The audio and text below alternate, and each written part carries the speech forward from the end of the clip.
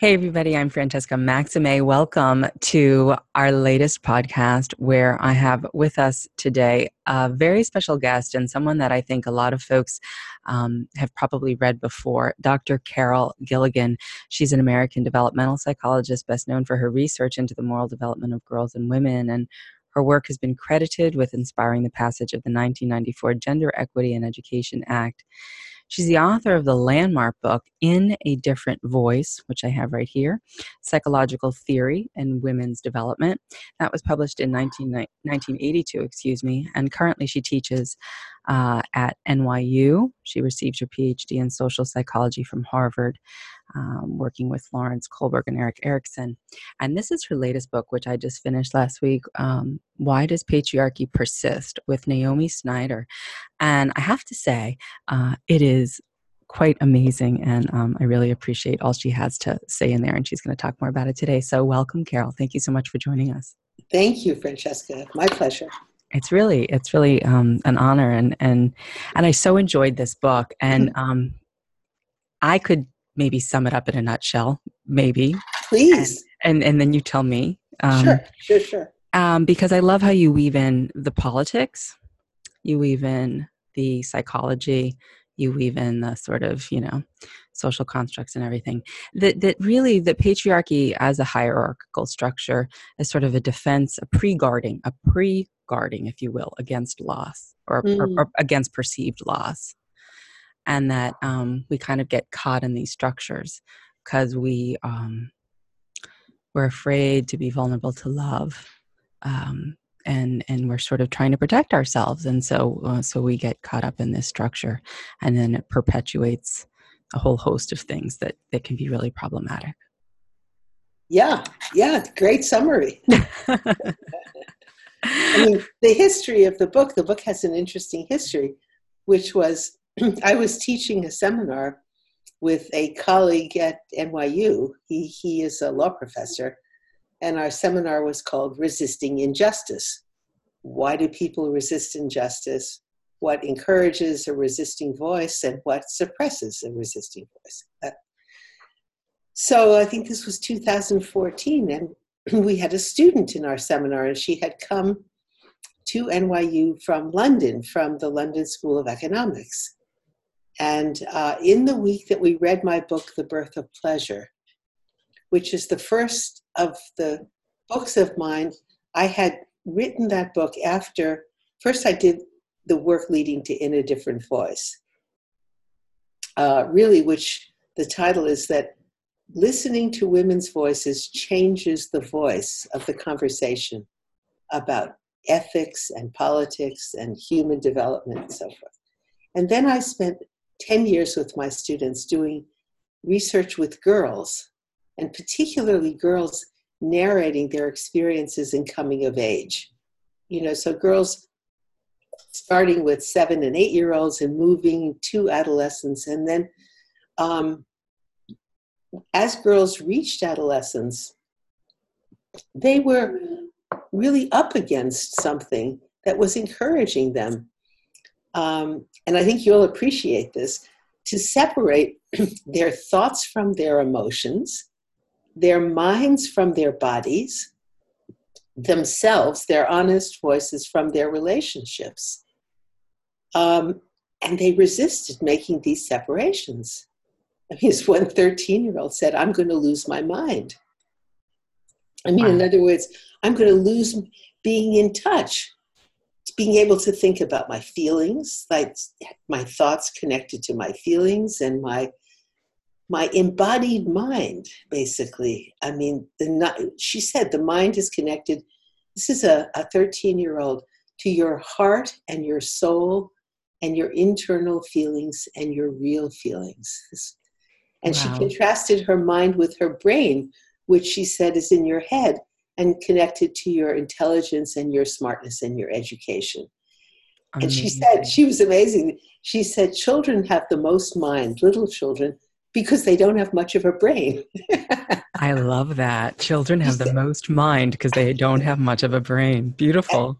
I mean, mind meaning it's in touch with your heart and your soul and she said, but at the course of growing up, you can forget your mind because so much is her phrase shoved at you into your brain. So it was really seeing girls' resistance to making separations that would undercut basic human capacities, such as empathy and cooperation and mutual understanding. And so in 2002, I wrote this book called The Birth of Pleasure.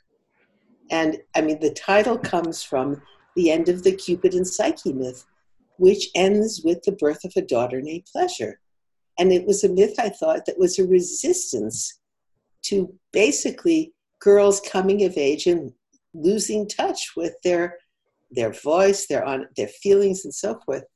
And for the first time in 2002, I named what I thought girls were up against as patriarchy, meaning an order of living that forced the separation of human qualities into either masculine, the ones were mind, self, reason, or feminine, and emotions. These are human capacities, were seen as feminine, and then elevating the masculine over the feminine. So it was the first time I named what I thought girls were up against and why they were resisting this. So back to my class in 2014, and here's Naomi. She's a human rights lawyer, and she's come from LSE to NYU. And the week that in the seminar we read my book, The Birth of Pleasure, Naomi wrote a paper that I think the technical term is blew my mind. You liked it. A student does work that's just eye-opening. And she began her paper by writing about the death of her father when she was 5 years old. And she talked about how after the death of her father, she was really afraid of further loss. So she was, even though she, like all of us, she wanted love. We all want to be loved. We all want to love and be loved. She was reluctant to actually expose herself to the vulnerability of loving because of fear that, again, she would experience loss like her father's death. So then she read my book, The Birth of Pleasure, and I talked about girls reaching adolescence. And I mean, a quote from that study, this is a 16-year-old who was the valedictorian or 17-year-old of her high school class and got into every college she applied to, said, if I were to say what I was really feeling and thinking, no one would want to be with me. My voice would be too loud. And then she said, but you have to have relationships. And I said to her, but if you're not saying what you're really feeling and thinking, then where are you in these so-called relationships? Right. So Naomi said that what she thought was just her problem because of the death of her father, which was a reluctance to really enter into relationships because of this fear of loss, was what girls were describing as part of what they were facing coming of age. And so she wrote this paper and she said, does patriarchy persist in part?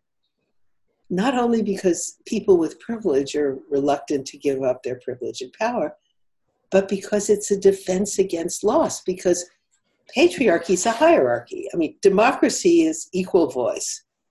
And you have to have equal voice if you're going to deal with conflicts in relationships, whether it's your personal relationships or whether it's a democracy. Depends on everyone having a voice. Patriarchy elevates the voices of fathers. So it elevates the voices of some men over other men and all men over women. So basically, girls were being initiated where they were told, if you want to have relationships in a world basically that elevates the voices of fathers, you have to silence. You can't say what you're feeling and thinking. You can't say what you know from your own experiences. So she said it was patriarchy which forces loss to set up hierarchy. Was patriarchy did it persist in part because it served a psychological function. Just what you said. It protects us against the vulnerability of loving. So I thought, that's amazing. I had not thought of that. So I said, Naomi, let's work together. And so she stayed the next year and worked with my colleague, David Richards, and myself. Excuse me. We taught the seminar together. And then I was asked to give a talk at the William Alanson White Institute. This is now the fall of 2016. So I said to Naomi, why don't we give the talk together and we'll present this thesis? And we called our talk The Loss of Pleasure, or Why Are We Still Talking About Oedipus, which we said is a tale of male violence and female silence. It's the quintessential patriarchal story. Why? And we said because patriarchy persists. That's why we keep telling the story. So our talk here brings you back to what you were talking about. Our talk was scheduled for the week after Trump's election. And, as I told you, we thought people would say patriarchy, that's so over. I mean, that's in anthropology. By this point, patriarchy was appearing on the pages of the New York Times. So nobody was arguing, does patriarchy persist? So then the question is, if what we want as human beings, what we all want are loving relationships, why do we perpetuate this structure which really poses an impediment? Yeah, I love that. It's such an interesting intersection from the work that I've been doing as a mindfulness teacher and as a trauma student, and really just understanding the sort of physiological bases for trying to protect ourselves in terms of safety and, as some might call it, the negativity bias, or, our sort of desire to really kind of want to pre-know certain things, right? We want to kind of pre-know. That's my little term that I've come up with. Right. That term. I do. And, and of course, that's the antithesis of being in the now, or being in the present, or being in relationship where you can't pre-know because there are two people there. Right. It's always that ever continuous dynamic. And when you don't really know how to do that with confidence in a boundaried way that protects you in a way but leaves open space for there to be a back and forth and relational field of growth, then perhaps the default is to go back into this more shut down, protecting against perceived loss, perspective, and going along with this structure that is sort of like the devil you know versus the devil you don't know. Right. Yeah. No, absolutely. Well, I'm so glad that she was fortunate enough to capture your attention and that you were able to write this. I mean, as a teacher, that's the dream, when a student, basically takes your work and then takes it to a place that you haven't taken it. That's an amazing experience for a teacher. Yeah. Exactly. Yeah. Passing the baton, if you will, a little bit in a way, although you're very much still in possession of it. We wrote our book, which is, what I love about this book is we write it in two voices, because there are sections that are Naomi, and she writes about the death of her father. I mean, there's no way we could write that in one voice. It's her voice. And then I write about my voice, my experiences, and we go back and forth. And the book sort of evolves as a conversation between the two of us. Yeah, it does. I attest to that because I enjoyed it. I mean, mine is dog-eared and underscored, and I always take notes in the back. And I got to tell publishers, you got to leave a few blank pages at the back of every book that's published. That's a great idea. Because I take notes and I end up writing them in the glossary and in the references and all that, because there's a few margins there that I can kind of, but that's just a note to publishers that are listening. So let's start with something that you said earlier, which is the feminine voice is really the human voice. Why does it have to be split? It's the human voice. It's so interesting, Francesca, because I started my work, I wrote the essay in a different voice in the 1970s. And between then and now, there's been just a growing consensus that as humans, we are relational, responsive beings. I mean, first of all, we're born with a voice, the ability to communicate our experience. I mean, even before language, babies, they laugh, they cry, and with a desire and really an ability to engage responsively with others. So these are human capacities, and increasingly, across the human sciences, neuroscientists, anthropologists, so forth, are saying, that's who we are as humans. And that was part of key to our survival as a species is our, capacity to cooperate and care and be empathic, pick up what other people are feeling and thinking. So what's so interesting is, when did that get gendered feminine? And I mean, that's where the word patriarchy comes in, because this taking of human capacities and saying, reason is masculine and emotion is feminine, or the self is masculine because men are supposed to be able to stand alone and be autonomous and be self-sufficient. And women are supposed to be relational and emotional and responsive to other people. And we don't really have a voice of our own. I mean, first of all, none of this is true. So, I mean, in a sense, why would anyone repeat this? Men think and women feel. It's not true. Men have selves and women have relationships. You can't have a relationship if people don't have a self or a voice. And neuroscientists say, if people separate their thoughts from their emotions, they lose touch with their experience. And it's a result of brain injury or trauma, that separation. So one of the things that I discovered in my research is what had been called development, separating reason from emotion, the mind from the body, the masculine, so-called, from the, quote, feminine, was in fact a response to injury or trauma. And that's when I started writing about resistance, that children resist this. I love that. And I want to get back to that, but I also want to expose what you do in the book, which is really a very often omitted fact around the Oedipal story with King Laius. So can you give us the little repeat there of what he did to put that wheel in motion that nobody talks about? Isn't that amazing? I mean, it was astonishing to go back and read that the Oedipus story is a trauma story, because it starts with Oedipus's father, the king, Laius, sexually abuses a young boy. I mean, this is a sexual abuse story.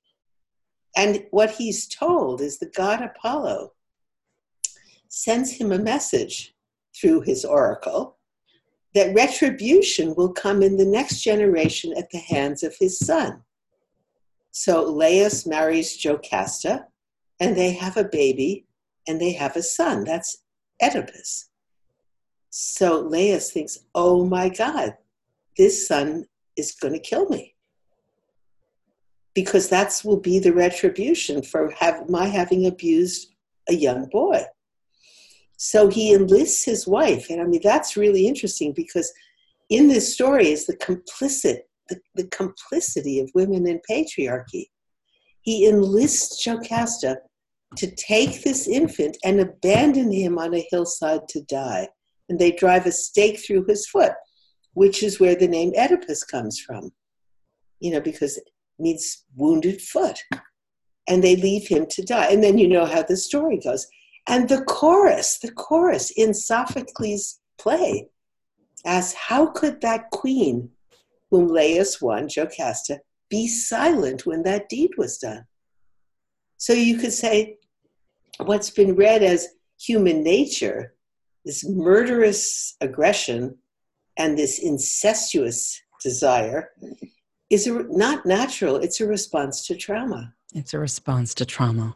And I think that is so amazing, because when we talk about, when you were talking about your 13-year-old and all of her awareness around the wisdom being in the body mind, right? Mm-hmm. And all of what she had been pushed to, sort of force into just the brain part, right? The education, structural. Well, and the idea that the education separates the brain from the embodied mind. Right, that there is a separation, or that there's the push for a separation externally when she wasn't wanting that or feeling that or feeling.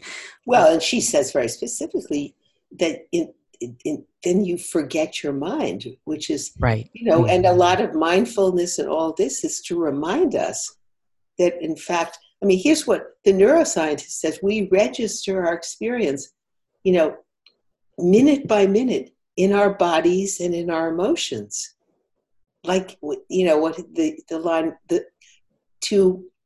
we pick up the feeling of what happens. It's how children are in touch, or is the music of what happens. That's a line from Seamus Heaney, which then plays in our minds and thoughts. So if we separate our minds from our bodies, or our brains from our embodied minds, we lose touch with our experience. We lose touch, right? And that has to benefit someone or some system or something.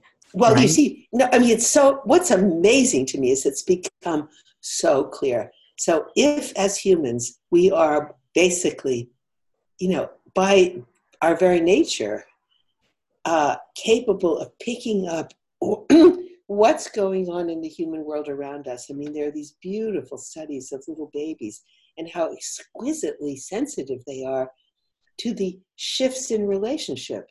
I mean, if somebody stops responding, they pick it up instantly. So if we have this capacity, empathy, cooperation, I mean, this is Sarah Hrdy's work, it's Michael Tomasello's work, it's Frans de Waal, it's over and over again. And you want to set up a hierarchy, you have to stunt or knock out these relational capacities, or the person on the top will start to feel empathy with the person on the bottom. And the person on the bottom will start to say what their experience is. And so if you want to set up a thing where one group of humans is said to be superior and another inferior, whether on the basis of race or sexuality or religion or caste or class or what, you name it, gender, you've got to knock out these relational capacities.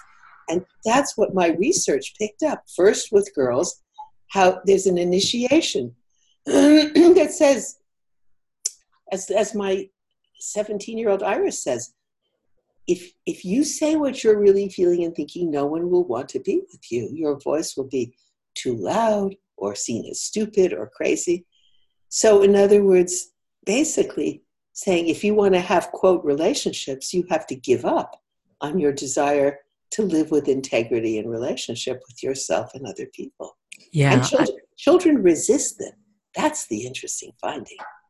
Yes, and I attest to my resistance as a child. Yeah, I mean, we can all go back and pick up, really pick up that voice, yeah. And then it was true of the little boys, too. Of course. And it happens at slightly different ages, as you said a little earlier for them, around 4 or 5, and we're girls around 12, 13. Exactly. And which is why women's voices are so important, because it happens later. And it's easier for women to articulate that experience. I mean, for any person at, 11, 12, 13, than it is for a 4 and 5-year-old who will feel it, but doesn't have the language and the conceptual ability that older children have. Yeah, so much to get to. So let me just move this along. So the hierarchy piece, the reason for having that, the reason why this is perpetuated, I'm just sort of speaking out loud now. Why would that be? We're cutting us off from, we're sacrificing relationship, the capacity to be in relationship to ourselves and to others that are meaningful to us. You talk very poignantly about stories, in the book about young boys who, were friends, and then one, was gay and the other one didn't want to be with a boy who is gay, and so he pulled back even though he was his best friend, and how he later felt bad about that, and that he was sacrificing his most meaningful relationship for this place in society, quote unquote relationships that of course did not have any of the vulnerability and spaciousness and complexity and love and depth that relationship of his best friend. Yeah, he said this was Adam. We start the book with Adam's voice. He's a law student in his 20s. He says it's the greatest regret of his life so far. Right. And I almost want to say, and this is just me, that a lot of people maybe encounter that in like a marriage, right? Like they have that, and then they get divorced and they regret it or something. And then they, keep marrying the wrong person later because they haven't resolved the right thing. Anyway, that's my own little piece. But anyway, so this idea of, you talk about, it's about resistance. You talk about, the resistance. And then I want to get into when you notice that it's not feeling right, when you notice that there's being cut off, because Dan Teagle talks about integration and establishing a cohesive narrative. Everything about mindfulness is about remembering, like member of our corpus, right? Integration, bringing it back together, and cultivating that sense of wholeness and integration. The resistance, when you're starting to notice this, the resistance is just putting voice to, like, hey, that ain't right. That's exactly right. And yet, then you become the troublemaker for saying that. Well, here's what, we make 3 discoveries in the book, but let me just say the word resistance. It was the first thing when I started to write about my work with girls. My first thing I wrote was called Joining the Resistance. And I thought it's such a beautiful word because, we talk about the immune system, that a healthy body resists infection. I mean, that's so a healthy psyche resists the loss of basic human capacities. So I talked about a healthy resistance to losing vital parts of ourselves. And then how within certain social contexts and structures, patriarchy being one of them, or you could say within oppression, this resistance, this healthy resistance, which is the healthy psyche, it's like the healthy body, becomes a political resistance of children speaking truth to power. And because they're talking about their experience, and then they get the pushback of, you can't say that, or, so forth, or if you say that, this is what will happen to you. And then it goes into what we called psychological resistance, my graduate students and I, meaning a reluctance to even know what you know, all the kind of shutting down that I'm sure you talk about a lot on your program. Yeah. And what we noticed, Naomi and I, because when she was writing about loss, I said, Naomi, you have to read the literature on loss. And I, said, among the people who've written, exquisitely about loss is the psychologist John Bowlby. And he did these beautiful observations of young children separate, like if they went to hospital or during the war when they were sent out of London to keep them safe, that the first response to loss is protest. The second response, if the protest is ineffective, is despair. I mean, you sort of give up on the hope that you could reconnect with this person that you've lost. And then where despair leads ultimately is to detachment. And one of the signs of detachment that Bowlby describes is the child becomes more involved with objects than with people. Materialism, yeah. So we said, wait a minute, what Bowlby is describing as the trajectory of response to loss is what my colleagues and I were witnessing among these girls at adolescence, of moving from a healthy resistance or a protest, like the 13-year-old, I'm going to forget my mind if you push me to despair, and then to detachment. But what I think is so interesting about that is if I forget my mind, then I'm going to do materialism, which means I become a consumer, not a citizen. And Isn't that interesting? That's right. So I love it. I become a consumer, not a citizen. Right. And I move from relational to transactional. Exactly. That's exactly it. So we made 3 discoveries in the book. One is that the trajectory of children undergoing this initiation was first a healthy resistance to the loss, and then if that was ineffective, to despair and detachment. Then we said, wait a minute, the ideals of manhood and womanhood under patriarchy, that is the strong, self-sufficient man who doesn't need anyone to care for him because he's completely blah, blah, the avoidant attachment archetype. Yeah, that's exactly right. That's the ideal of masculinity, autonomous man. And the ideal of femininity is this endlessly sacrificing, caring woman who cares for other people and seemingly has no voice of her own. Boundaryless. That those are what Bowlby calls pathological responses to loss, meaning responses to loss that become in themselves barriers to finding relationship again. Which is so true, because if you look at what we're talking about, which is attachment theory, John Bowlby obviously studied this with Mary Ainsworth because his nanny, right, left. And so he was wounded, right? And or is That part I don't know, but I know that he observed the young children. right, Something sensitized him to right. pick up what was happening to them. Yeah, I think I think, if I'm correct, I may not be, but I'm sure folks can chime in. It doesn't really matter. I mean, Yeah, the point that, is, it's that his, descriptively accurate. yeah, that the work was around. So you have the secure attachment, which is when you get, needs met and you're attuned, your early caregivers are attuned to your needs and they can hold that relational space with you. Good or bad, it's good enough, rupture and repair. You kind of keep coming back, all those things that Ed Tronick has shown also in his research. Right. And then And we write about Ed Tronick in our book. yes. And, our third discovery was that what patriarchy does is, because you mentioned rupture, that in relationships, we constantly lose touch with ourselves and others and then repair that rupture, is patriarchy shames the move to repair. Yes. It calls it unmanly. Like to little boy, why do you need, someone to be there for you? Or not what a good woman would do. And so you can't even say you're sorry. Yeah, and you can't deal with the rupture, so the loss becomes irreparable.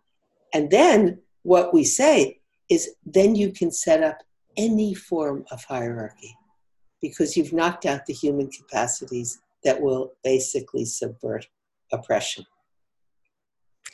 Say that again. Well, once you subvert the ability to repair ruptures in relationship, you make loss irreparable. And once you make the loss irreparable, you undermine these relational capacities. You can set up racism, you can set up because the human capacities that would repair the rupture that those hierarchies create has been blunted or stunted or shamed. So the person who starts to make a move to undo that is told, why are you, like boys, you're not you're not a baby. Why do you, who needs a mommy? Why can't you can take care of yourself? You're a man, you can stand on your own feet.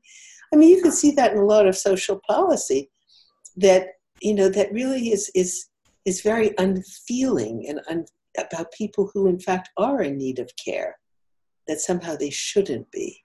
Right. You know what I mean? Yeah. Oh, I do. I do. And who's the worthy poor and the unworthy poor, so to speak, and who's worthy of our attention and exactly. And, I mean, I think there was even a clip yesterday by someone who will be unnamed, but has found their way into DC politics at a very high level, and said that people don't want to be helped. Yeah, which is just not true.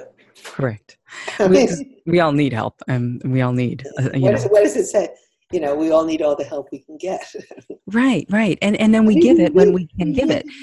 We're interdependent, and I mean, really, that is becoming so obvious that as human beings, we are interdependent. Our lives are connected to the lives of other people. And that, of course, is the big mindfulness teaching of, everything's sort of causal and, that whole wheel. So when we're looking at this, you said it was pathological, this business of essentially insecure attachment, which is ambivalent or avoidant and disorganized, where we end up with these adaptive strategies that we're sort of, Well, and that these are held up as true masculinity. And that's the real man and the good woman, the man who doesn't need anybody because he's self-sufficient and he's strong. And you just have to listen to our president. You can hear this. And the good woman is the woman who cares about other people and is constantly responsive to the needs of others and seemingly has no voice or needs or desires of her own. I mean, that's what's really extraordinary. And we live in then that avoidant sort of pathological construct of society in that way, where you cannot then, like you say, repair or come back in a relational way, offer the olive branch, figure it out, do the diplomacy, do the negotiation. Exactly. Yeah. That needs can be met on both ends. That, as I think, I don't remember who first said it to me, but that you can be happy over just being quote unquote right. Right, meaning from your perspective, right? You're not just putting a stake in the ground and this is the only answer, that there can be a negotiation around what's fresh, what's working here now, given this situation, not what, may have worked, a year ago. Exactly. Yeah. Yeah.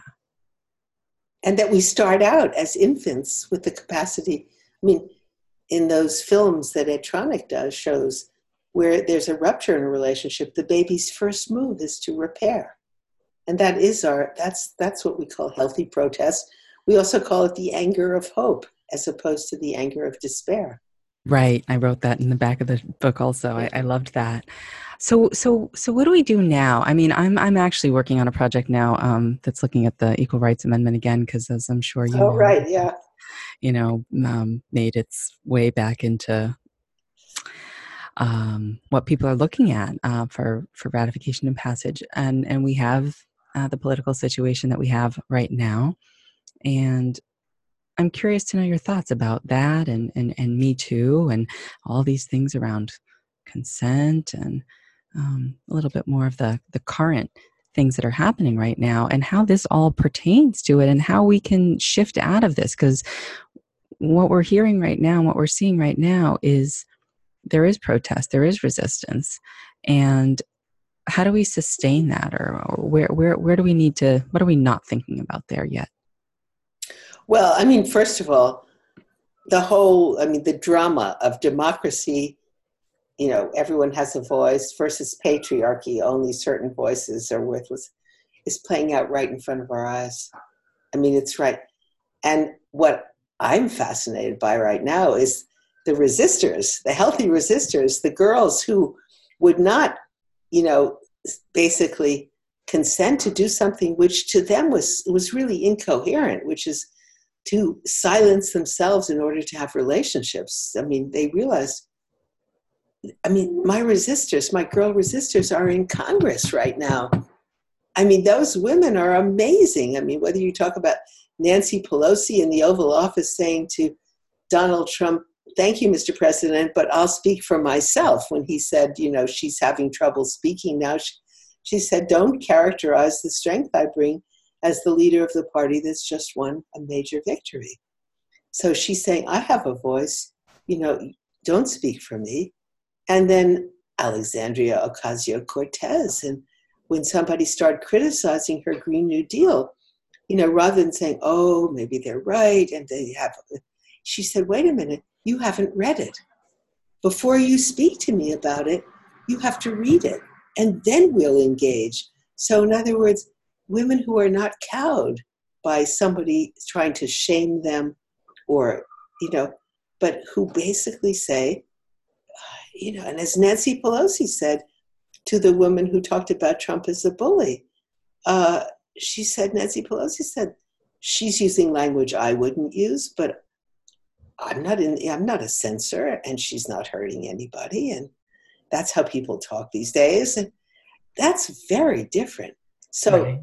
the resistors are now in the public. And I just wrote a piece that's going to come out in the Los Angeles Review of Books about current men who are making mainstream movies who are like the little boys and the fathers that I write about.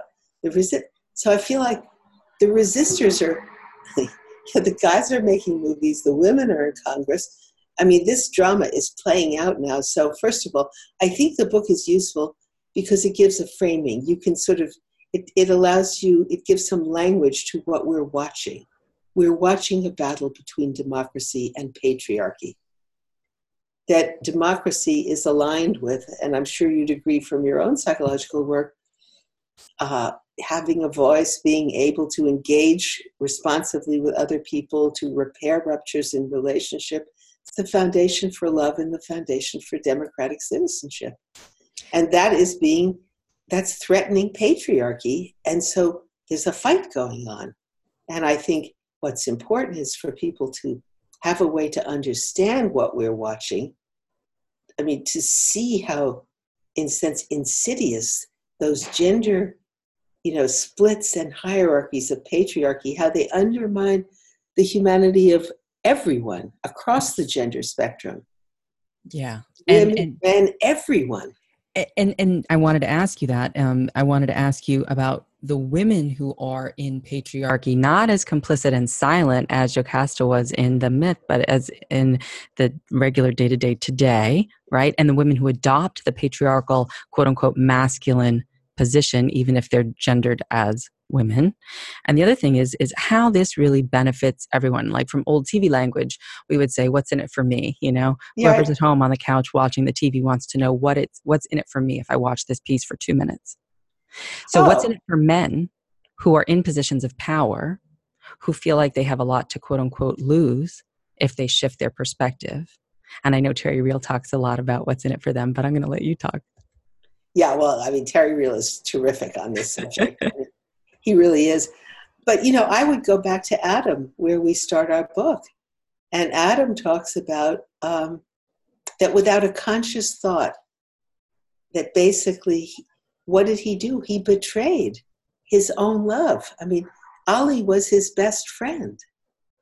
And he felt as he said, an ancient framework of patriarchy and manhood. You know, because Adam was a jock and he wanted to be seen as a real man. And he gave up what he really loved, which was, first of all, music, and secondly, his relationship with Ali. You want to hear a beautiful story. Adam was a student in the same seminar that Niobe, not the same year, but another year. As his final project, he composed and sang a song to Ali, his friend, really talking about his regret for having broken the friendship when he learned Ali was gay. And Adam says the culprit was a ghost. It's a force that's not tangible, but, you know, pervasive. So I think men pay a huge price, and they pay it in their intimate relationships, and they pay it in the dysfunction of the society. But I think that they have been told, in a sense, within the patriarchal framework, that they're paying no price. So I think that's very confusing, because I think they feel it. And I mean, Adam is a good example. Right. You can't betray your own body, mind. And when you do, and all that suppression or denial, oftentimes it shows up psychosomatically in other kinds of things, or addictions or compulsions that... I mean, look right now, look at the level of violence in our society. I mean, you know, all the school shooters are white boys. Look at the opioid addiction and the men who are dying from these addictions. So to say men are not suffering, I mean, it's just not true. Well, and I think that this connects back to this business of materialism and the consumer, because it's serving someone, it's serving industry, it's serving that hierarchical industry, it's serving... Well, it's also serving what men are told they need to do to be seen as men. And I think I think reading this book says to men, here's a way of looking at, you're told that this is what you have to do to be a man and so forth, but here's the cost that you're paying. And I also think that to contrast patriarchy with democracy, which is the real contrast, because within patriarchy, people will say, well, the opposite of patriarchy is matriarchy, where women dominate. And the answer is no. It's not to have another hierarchy, putting the bottom on the top. It's to have a different structure that allows people to address human problems, with right. voice and in relation. I mean, it's all the things. No, it reminds me of what Gloria Steinem told me. We're linked, we're not ranked, and matriarchy is a ranking, and that's not what we're talking about. It's not what we're talking about. No. Yeah, and so what about the women who adopt this quote unquote patriarchal masculine stance? I mean, we see them in corporate America, we see them in educational institutions. Anybody can be. Listen, you haven't even mentioned the most controversial. They're the women who voted for Trump, the white women. Well, 51%, 53%, and I go back to the Oedipus story. Patriarchy couldn't continue without the buy-in of women. I mean, so why are we surprised by this? But I mean, I think also this book offers women, it says, wait a minute, this is not where you started. This is not where any of us started. I mean, if you start to read novels written by women, they almost, the novels of growing up, they tend not to start in infancy, like David Copperfield or Portrait of the Artist, they tend to start with a 9 or 10 or 11-year-old girl. So, I love this example.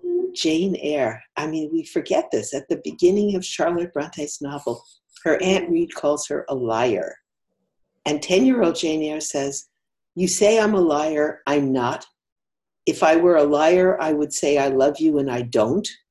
And you think, wait a minute. And then Aunt Reed says children should be corrected for their faults, and she says deceit is not my fault. And then you have the film, Wajda. I don't know if you saw it. The first full-length feature film to come out of Saudi Arabia, where girls can't ride bicycles and women can't drive. It features a 10-year-old girl, Wajda. Wajda wants a bicycle. And the film is about how, in the end, her mother helps her to get the bicycle she wants. Yeah. So this is a human voice, is what I'm saying. That, and if you want to maintain a patriarchal order, you have to silence that voice. Right.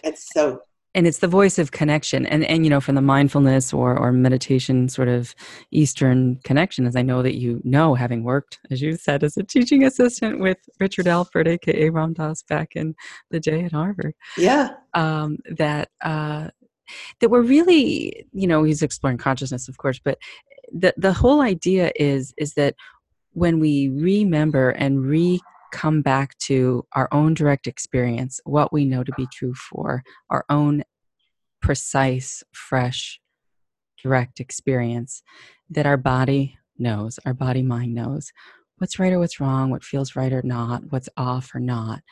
And it's sort of like the way that the elephants ran to the hills when the tsunami hit. Yeah, but it's how animals know. It's how babies know. If you have a young child in a room and the adults are upset, the child picks up what's going on, even though the child doesn't necessarily have a lot of language, but you feel it. It's exactly, yeah. It's so that's in the ether and it's in the air. And as humans, we're so sensitive. In the beginning. And the question is, you can encourage that sensitivity, you can educate that sensitivity, you can develop it, or you can stunt it. Right. And naming it can be a threat to the system, the family system, if you name incest, the family system, if you name, sort of alcoholism or stoicism, to the degree that there's not a lot of connection and, human touch. Well, and I teach Judy Herman's A Forgotten History about how, it gets named, people, and then suddenly everybody knows about it. And then suddenly there's this forgetting of it. And it's as though people never knew.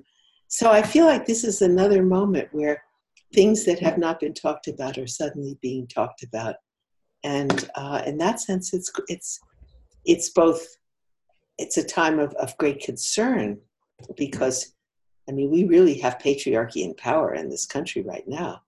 In the White House, in the Senate, and so forth. But we also have the resistance in the public sphere. And so I think it's really, I'd like to believe that our book is helpful, almost like giving people a guide. Oh, I think it is. Yeah, no, for sure. Because it's an explainer of where we are now, where we've been, and also sort of all of the reasons that we, came to be personally and, structurally. And before we close, because we're at the end of our time, would you mind touching on the Equal Rights Amendment and its recent sort of resurgence? Well, I honestly think of, I thought, Hillary Clinton said it. Women's rights are human rights, and human rights are women's rights. And so it's very puzzling to me. What is the argument about the Equal Rights Amendment? I don't see that, I don't see that that's something to argue about. Of course, when we talk about human rights, women are human beings. And what we're talking about is patriarchy persists because, in a sense, its persistence depends on going after and stunting basic human capacities, in everybody. And I think the encouraging thing and the optimistic thing is this capacity for resistance, like the healthy body.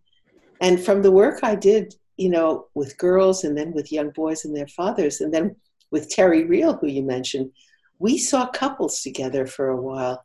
And it was so interesting because Terry would listen for the voice of trauma. He has such a good ear for that. And I would listen in men for where is the emotionally intelligent, sensitive 4-5-year-old boy? The boy who says to his mother, "Mama, why do you smile when you're sad?" I mean, who reads emotions. And where in every woman, I would say, somewhere in this woman is the honest, perceptive 10-year-old, 10, 11-year-old girl. The one who says, if I were a liar, I'd say I love you and I don't. I mean, who just says what she really feels and thinks. Right. And that's it. That's in all of us. I mean, that's where we start. So I find that as and Naomi and I, in our book, that's the optimism is the resistance is there, and the healthy protest, and the anger of hope.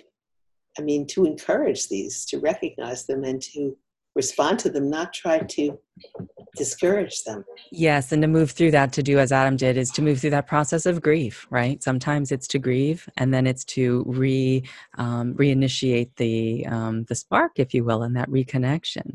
And I think that it's not just one or the other; it's both and. It's all of it. It's the whole catastrophe, yes, as we like to say. To feel the loss, to register the loss, and the sadness around it, and then, as I think, and to respond to it by protest, by trying to repair, by moving to repair. Right. And not getting caught up in the shame that's put on you around that attempt at repair. Yeah. Beautiful. Well, we're going to, I think, leave it there for time reasons. Not that we couldn't speak forever about all of these things, but I really appreciate it. The book is Carol Gilligan with Naomi Snyder, Why Does Patriarchy Persist? It is an excellent book. And of course, Carol has a million other books and is active, and I'm looking forward to your new publication. You said, I think, in the LA Review. Also. So anything else you'd like to add before we close for the afternoon? No, just to call attention to that terrific cover, which was done by a woman, that someone took is it a pink crayon or pink lipstick, and tried to scratch the word patriarchy out, and it keeps coming through. And I thought it's great. Right. Yeah. Just to hold it up again and look at that and highlight what you're talking about, because it is stubborn, right? Yeah. Because and that's the question is, how come? I mean, people try to scribble it out and to get rid of it, and yet it persists. So we really need to understand that, so we can, in fact, realize both in our personal lives our desire to have real relationships, to really love and be loved, and to be seen and to speak and so forth. And in our democracy, to really realize what is the challenge of democracy, which is we all have a voice. We all have a voice. And thank you, Dr. Carol Gilligan, for sharing your amazing voice and work with us today. Thank you. Thank you so much for this wonderful conversation. It's beautiful.